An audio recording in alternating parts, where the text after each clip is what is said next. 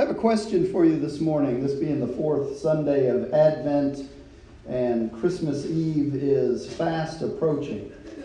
And I hope that you will make time on your calendar this Christmas Eve. I know with family it's sometimes difficult, but what better way to unite your family in the reason for the Christmas season, worshiping our Lord and our Savior. So if you can join us Christmas Eve, that would be a good thing. The question I have for you is, can you keep a secret? Can you keep a secret? A lot of people shaking their heads. No, not usually. See, I remember my childhood and Christmas being this amazing time marked by joy and festivities, but also marked by secrecy. Secrecy. There was something special, you might even say magical, not in the Disney sense, but in the mystery sense about the secrecy of Christmas. When you think about it, the secrecy was part of the whole Christmas experience for us as kids. I don't know, your experience may differ, but for us, my brother and sister and I, the presents would begin to appear under the tree one by one, brightly wrapped packages. They'd appear, and there inside that Christmas wrapping paper were these wonderful secrets waiting to be revealed on Christmas morning. Are you with me? Some of us are having to think way back.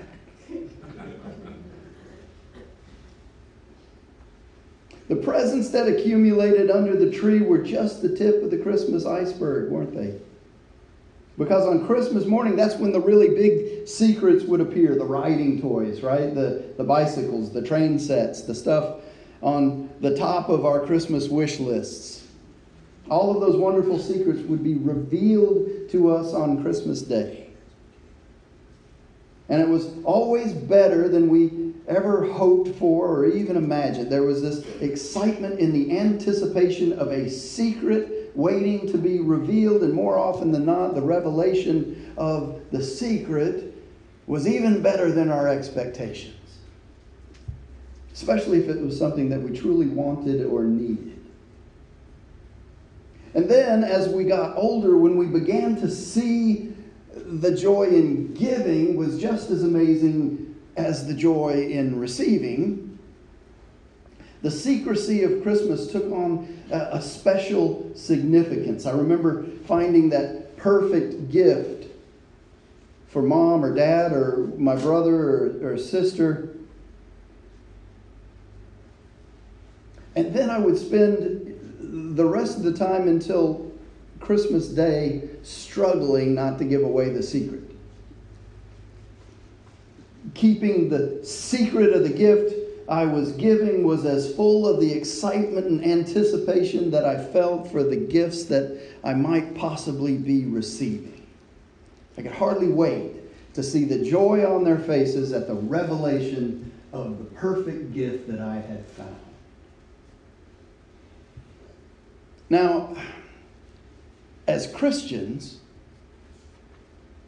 we know that the season is not all about the giving and receiving of gifts, but I think we can all see the symbolism in the giving and receiving, the anticipation and the excitement, the secrecy and the revelation and all the joy that comes with it. It's a sense of joy in the revelation of a secret. And that's what Paul is talking to us about in his epistle to the Romans. We're in the last chapter of Romans, chapter 16, if you have your Bibles. And we're going all the way to the last 3 verses of that last chapter. It's a portion of that chapter called the doxology. Here's what Paul writes.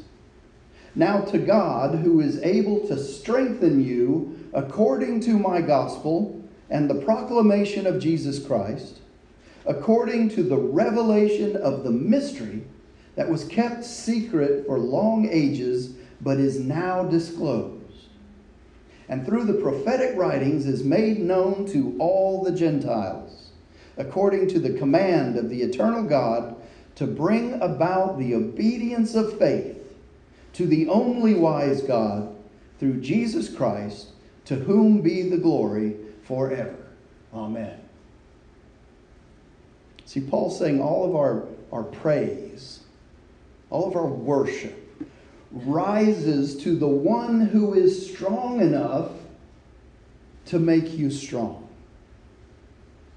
Exactly as preached in Jesus Christ, precisely as revealed in the mystery that was kept secret for so long, but now is an open book through the prophetic word of the Scriptures. And all the nations of the world, Paul says, can now know the truth and be brought into obedient belief, carrying out the orders of God, who got all of this started, down to the very last letter. All of our praise is focused through Jesus on this incomparably wise God. And the last part of the verse there from the Message simply says, yes. There's enthusiasm in that yes. Everybody say that together. 1, 2, 3, yes. See, the secret that was kept by the Jewish scholars, the priests, the rabbis, the secret that was held for the Jews first, has now been revealed through the coming of the Christ child in this first Advent. That secret has now been revealed to us, the Gentiles. Indeed, it's been revealed to the entire world. Well, what's the secret, Pastor? Well, just as we've been discussing, the secret of Christmas. The secret of the gift that was given and continues to give. The secret of the gift that's not wrapped in Christmas paper, but was wrapped in swaddling clothes.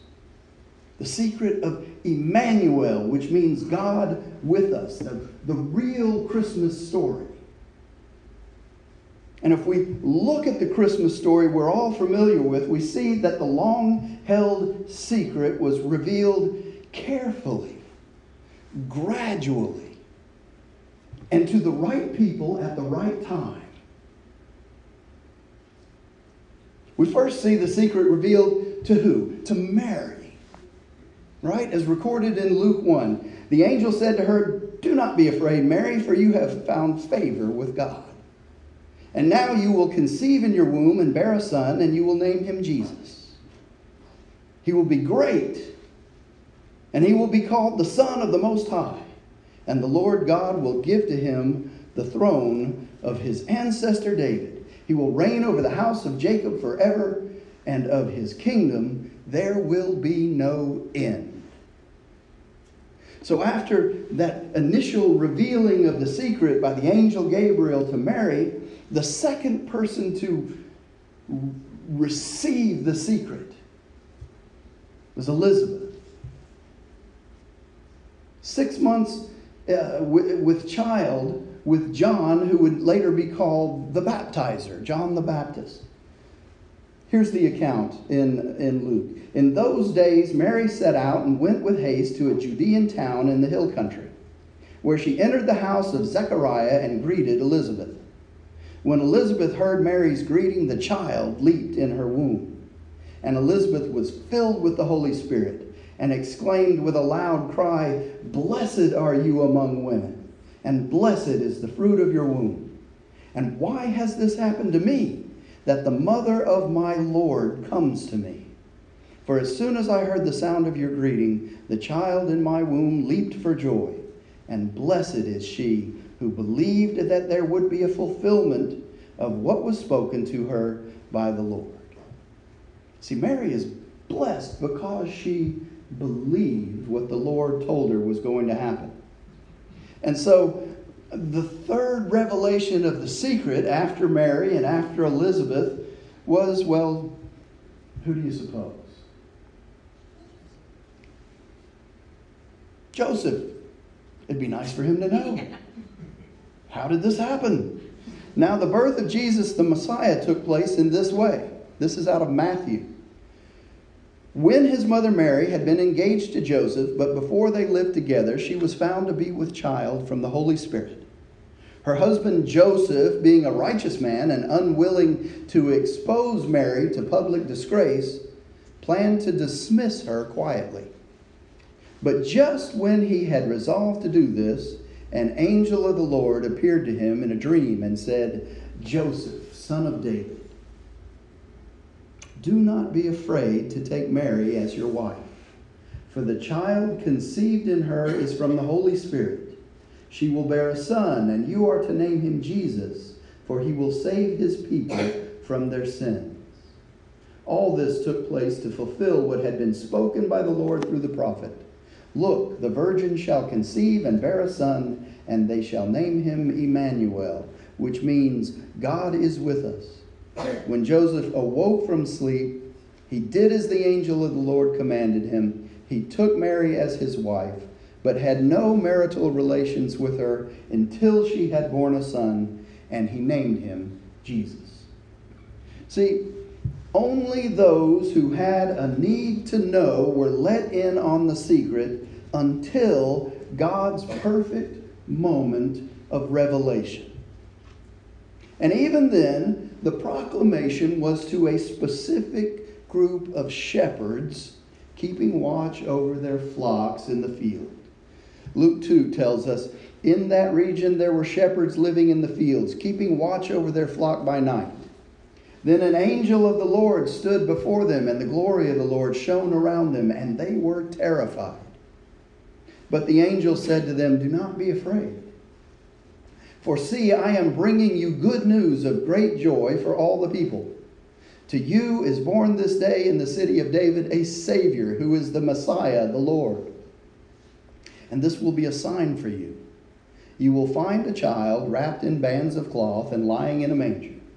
And suddenly there was with the angel a multitude of the heavenly hosts, praising God and saying, 'Glory to God in the highest heaven, and on earth peace among those whom he favors.'"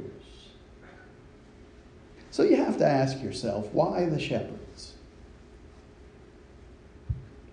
Well, the shepherds were the ones raising the sheep. Makes sense. It's kind of what shepherds do. And the sheep were raised for a variety of reasons. Wool, meat for the table, and the lambs, the ones who were perfect and unblemished, were raised to be sacrificed in the temple for the atonement, the forgiveness of sins. This was the Jewish tradition. And so the shepherds would take these unblemished lambs to protect them from getting any scratches or bruises or bumps. They would protect these unblemished lambs. How? By wrapping them in cloth and placing them in a manger. Manger is simply a feeding trough, sometimes carved out of stone, sometimes constructed of wood, but it was protection. They would wrap the lambs in cloth and place them in a manger. Now, if anyone would understand the significance of the sign of a baby wrapped in cloth and placed in a manger, then it would be these Jewish shepherds tending the flocks and providing for the temple the sacrificial lamb, the perfect, unblemished, unspoiled sacrificial lamb.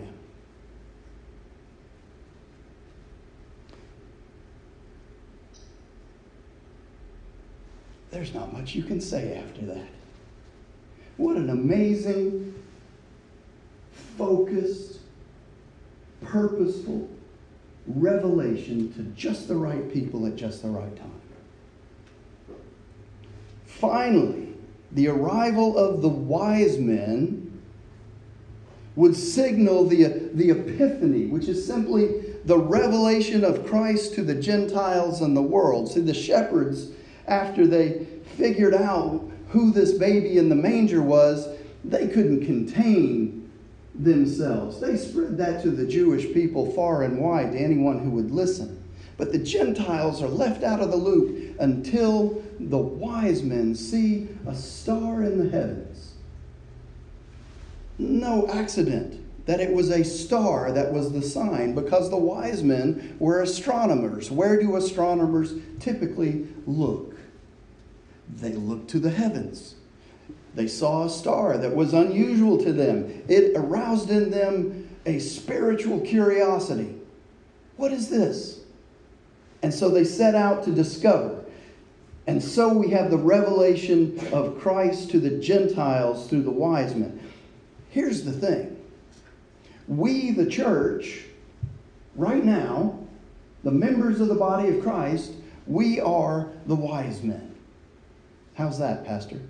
We are the keepers and revealers of the salvation secret. We're the heralds who proclaim the gospel. The angels have the day off. It's up to us now. We are the ones who proclaim the mystery and the secret of Christmas to the world today. We're the ones who are called to share the real Christmas story.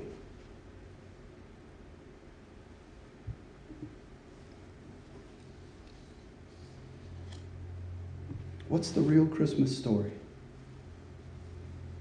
The best place I've found to find the real Christmas story is not in the Gospel of Luke, but rather in the Gospel of John.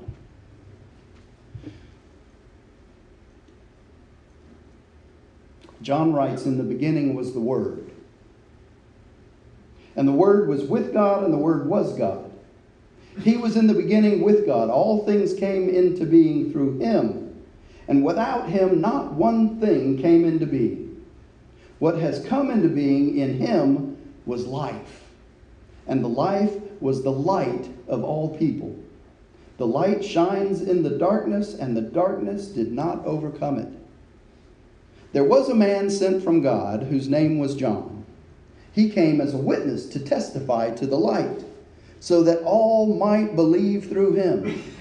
He himself was not the light, but he came to testify to the light, the true light, which enlightens everyone,